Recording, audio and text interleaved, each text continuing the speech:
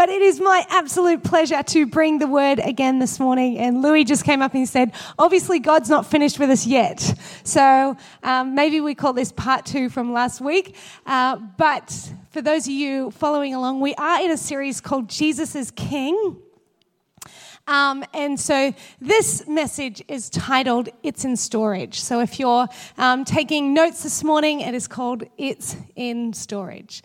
And when I think about storage, in my house, there's not a lot. We've got a tiny house with not a lot of storage. But when I was growing up, in my bedroom, there was, it was this wild room, like it was huge, and it had an entry to an attic in it. And so, to get there, you had to get up on the railing of the stairs and then put your hands up and pull yourself up to that and climb up, and then you're in this musty old attic. What is this? And for me, that was amazing. I loved it. I thought that was so awesome. And every now and then I would get up there, and to get up there it was pitch black, and then I had to put my hand around the laundry chute, the internal laundry chute, and switch on the light, and then there were boxes everywhere. There was things like the Christmas tree, Christmas decorations, old linen, all of these wonderful things that we keep. But my favorite thing up there was my Nana's china. When my Nana passed away, we were given all of the things that stay in the cabinet that you're not allowed to touch. And they're so precious that they're in the attic. And the only time I ever saw them as a kid was when I got curious enough to go up to the attic and open the box really quietly, because I feel like if I got caught, Dad would be like, "What are you doing in there?" Anyway, you were very kind, Dad. But he was protective of this china, and I would just sit there and I'd think, wow, look at this, and it was cut beautifully, and I'd look at it in the light, and then I'd wrap it back up, put it back in the boxes, and that'd be it. I wouldn't see it for another year or so, and that was awesome. And that is, we do that sometimes with things we find important, but we're not really sure what to do with them. For those of us that have storage containers, don't we do this? It's important. We can't throw it out, but we don't really use it. It just kind of goes in storage. And that is the point of this message this morning. It's in storage, because we're looking at a story in 2 Samuel 6 where we find something really, really important is in storage. And to set up the story just a little bit, for those of you that may not have any idea about the Old Testament, we have a story where there's a king. The king's name is David. You may know him from stories such as David and Goliath, David and the bear, David and the lion, all of these things. But he has grown up, Shepherd King David has grown up, and he is now king. The old king's name was Saul, and he has passed away. But a monumental thing has happened in chapter 5. We're picking up our story in chapter 6, but a monumental thing has happened in chapter 5, and it's the fact that Israel has captured Jerusalem. Now, this was a turning point in Israel's history, because it was a major fulfillment of a prophecy that the Lord had given that Israel would capture Jerusalem. And here they were at the start of a brand new era for the Israelites. And because of this, King David is establishing how he wants the kingdom to be run in Jerusalem. It's a new place, a new start of an era. It's King David, the one who has been prophesied to be on the throne, and he starts the rule and reign, and he says, I want to start by bringing back the Ark of the Covenant. Now, the Ark of the Covenant had been in obscurity for about 50 years. The last time we heard about the whereabouts was back in 1 Samuel 7. And at some point, it had been captured by the Philistines. Philistines were the enemy of the Israelites. And it was under the reign of Saul that the Ark of the Covenant had been stolen. And so it hadn't really been a priority to bring it back. And it kind of was just left. No one really knew where it was, because it was actually returned back to the Israelites, because the Philistines everywhere the ark went, there was plagues breaking out, and all of their idols would bow down to it, and they're like, we don't want it. Too much hassle. Send it back. So they sent it back somewhere, and it's kind of no one really knew where it was. It was a bit obscure for about 50 years, but that was under the reign of Saul. And now David is king. So we pick up our story in 2 Samuel 6. It says this: David again brought together all of the young men of Israel, 30,000. He and all his men went to Baalah and in Judah to bring up there from the ark of God, which is called the name of the Lord Almighty, who is enthroned between cherubim on the ark. They set the ark of God on a new cart and brought it from the house of Abinadab, which was on the hill. Uzzah and Ahio, sons of Abinadab, were guiding the cart with the ark of God on it, and Ahio was walking in front of it.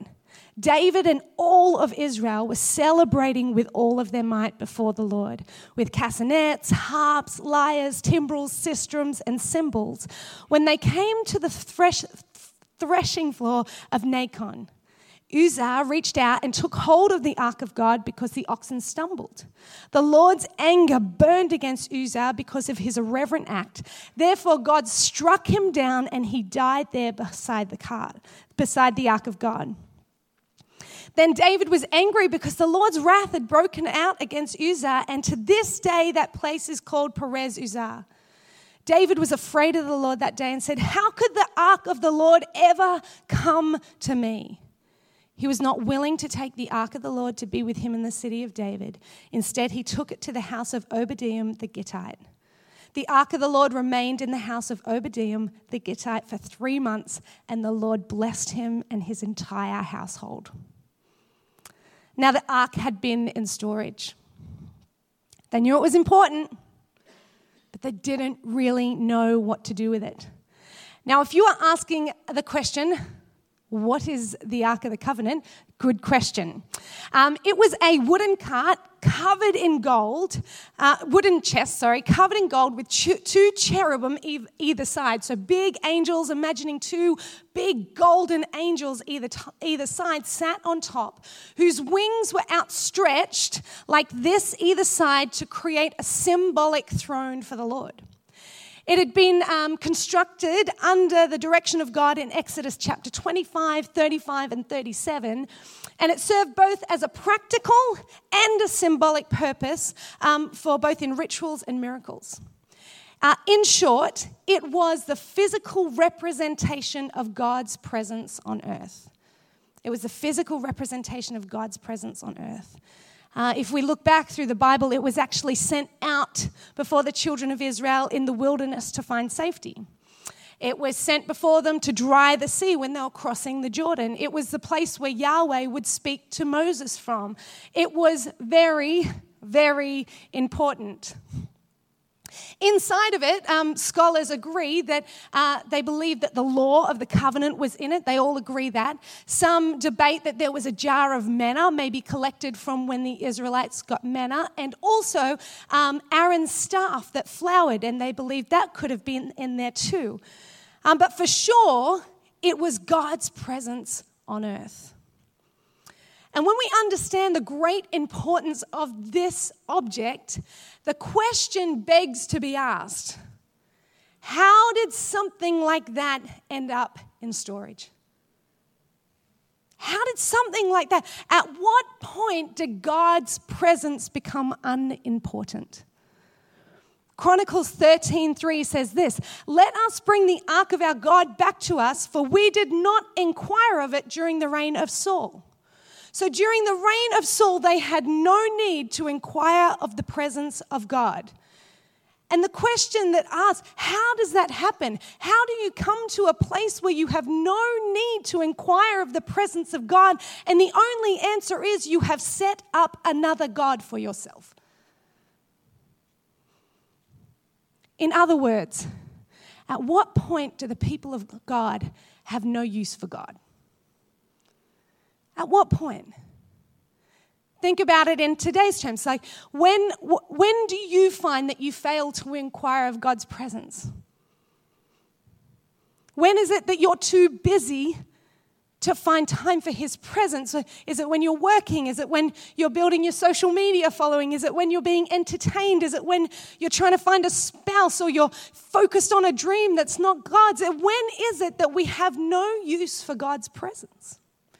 It is when we set up idols for ourselves. And what is it that reigns in your life that stops you inquiring of the presence of God? Only you will know. Because if it rains long enough, there will come a day, just like my Nana's China, where the presence of God is just another thing in storage for you that you'll pull out at Christmas and go, oh, wow, thanks.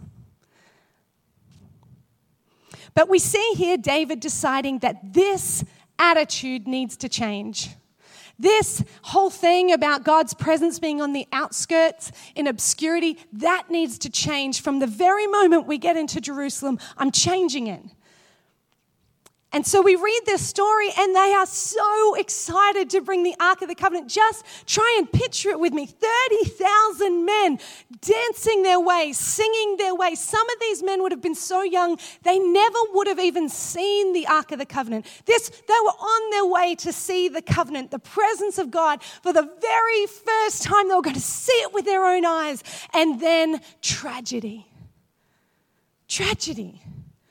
I can only imagine Chief HR Angel in heaven going, that was a bit much. It's my problem now, great. It just seems unfair. It seems drastic of the Lord. And at face value, we can be forgiven for thinking, God, they were excited. They were doing a good thing. They were worshiping and excited and full of zeal to bring back the presence of the city.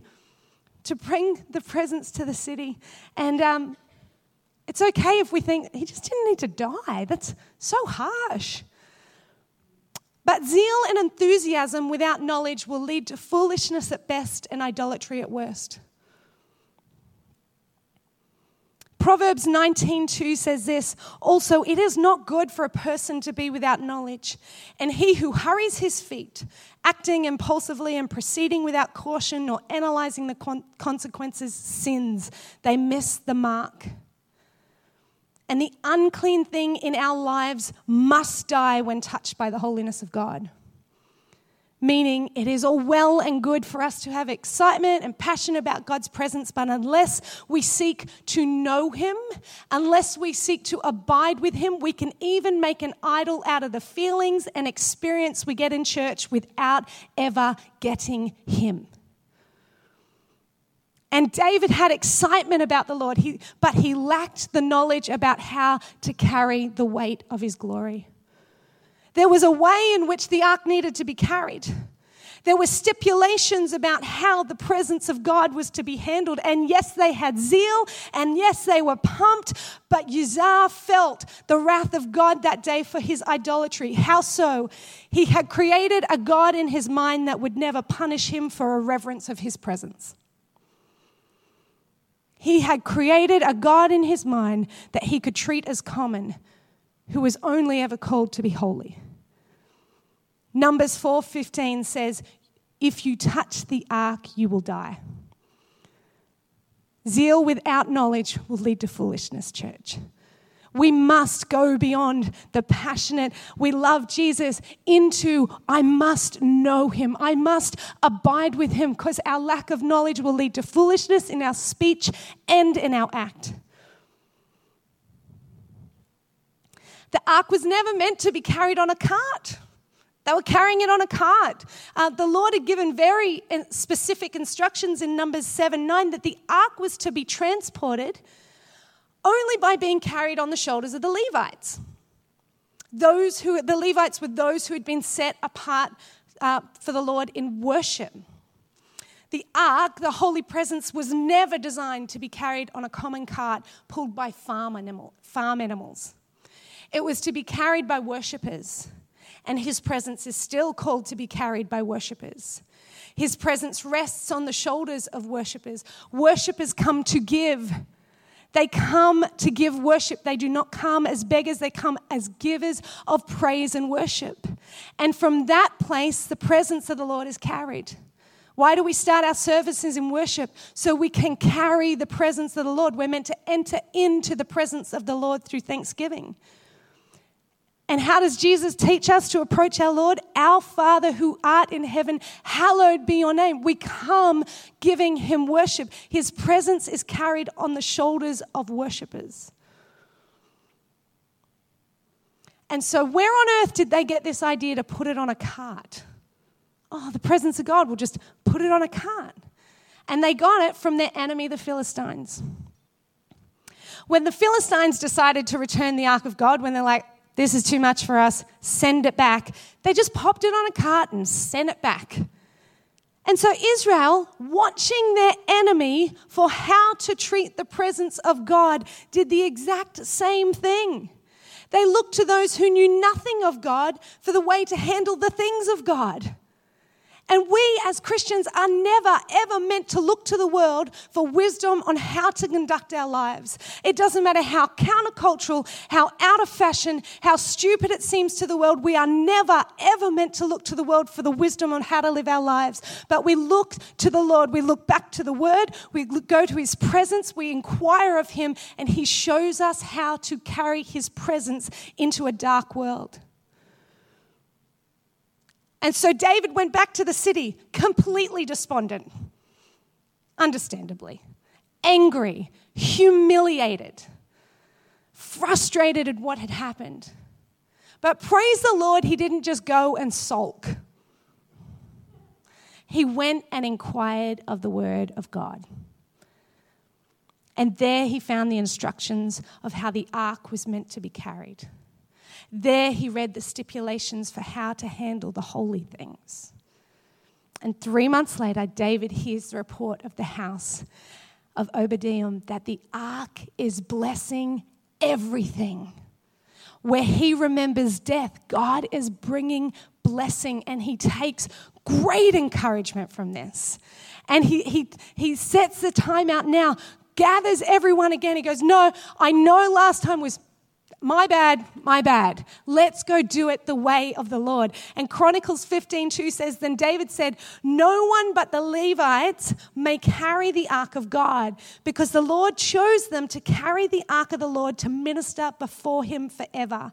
And they went and brought the ark back. But this time, what was holy was treated as holy. This time, the presence that was meant to be carried on worshipers' shoulders was carried on worshipers' shoulders. And every single 6 steps, they stopped and praised the Lord. They took 6 steps and they praised the Lord. They were overcome with thankfulness for his presence. This church is extravagant worship. This is over the top, beautiful worship. This was the journey of the Ark of the Covenant, marked by worship. And what was meant to be holy was never meant to be put in storage. What was meant to be in the center should never have been on the outskirts. And my question to us today is, what are we putting on the outskirts of our lives that is meant to be in the center? I wonder what our lives would look like if we would set our hearts on the presence of God being the center of our lives. Just imagine with me how your world would change. How would driving in traffic change? How would your interactions with the supermarket lady change? How would your house change? How would your relationship with your spouse change if your conversations invited the presence of the Lord to be right there? How would your prayers change? How would your relationships, your friendships, your management of finances, how would your life change if you invited the presence of the Lord to be at the center? And we no longer treated what was holy as common, but we declared it holy, and it is to not be on the outskirts, but it is to be carried by worship from the very center of our lives. What we have been gifted with, church, is not common. It's available for everybody, but it is not common. I mentioned it last week, and I'll reiterate it again, about a call to repentance. There is a move of God happening around the world right now where God is stirring up college campuses across the world, where normal chapel services that should have just normal chapel services, have been going for over 14 days because people don't want to leave his presence. It's happening right now. It's breaking out across the world where services like this come to a close, but everyone's like, I'm not moving. I want more of the Lord. I believe there is a call of repentance to the church for us treating what is holy as common. Us coming in and just treating it like a club, repenting of that and saying, Lord, I'm sorry for treating this like an activity or an option or something in storage to look at. I repent of that. I want to bring you right back to the center. And James 4:8-10 says this, so let God work his will in you. Yell a loud no to the devil. And I think the loudest no we need to yell at is apathy. Just not caring if God is in our lives. No to the devil and make himself scarce. Say a quiet yes to God and he'll be there in no time. Quit dabbling in sin, which only is other ways to live other than God's. Purify your inner life. Quit playing the game. Hit bottom and cry your eyes out. The fun and the games are over. Get serious, really serious. Get on your knees before the Master. It's the only way to get on your feet. His presence is carried on the shoulders of worshipers. And for those of you in here this morning who may not know it, in God's presence, there's hope for those who are out of hope. There is peace for those who are anxious. There is rest for those who are exhausted. There is joy for those who are stooped low. There is healing for those who are crippled. There is freedom for those who are bound, and there is forgiveness for the sinner. It is free and available for every person. No one is excluded. It is the widest invitation, but a narrow gate. The way you access through this is Jesus. That you believe he is who he says he is and he does what he says he does. Again, this next time, like we did last week, as I asked the band to come, we're going to set aside a few moments of worship. And my prayer, again, is that this place would become an altar of repentance.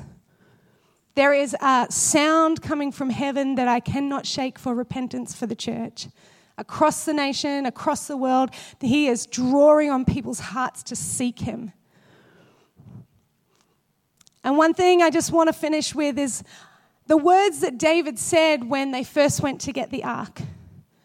How can the ark of the Lord ever come to me?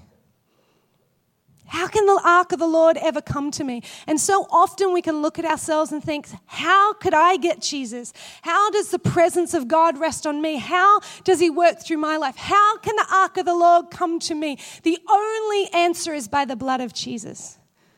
To plead the blood of Jesus from the top of your head to the tip of your toes, to fight for your salvation and work it out every single day. The ark of the Lord is wanting to come to you. The presence of the Lord is wanting to come and live with you, but it will rest on the shoulders of the worshipers who declare he is who he says he is. He does what he says he does. It's by the blood of Jesus.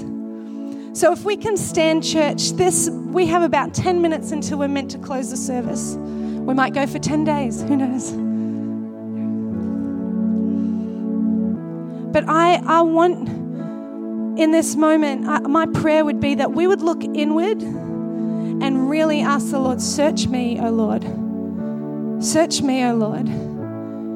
If you need to come and get on your knees and repent, do that. If you need to throw your hands up and declare, I'm sorry, Lord, do that. If you need prayer, come for prayer. But we are going to turn this place into a place of worship that the presence of the Lord is welcome, he's wanted, and he's carried in the right manner of worship. For he's King of Kings and Lord of Lords. He is not common. He will come where he is wanted. He will come on the shoulders of those who worship. He's a holy God and is worthy of all of our praise. In Jesus' name, amen.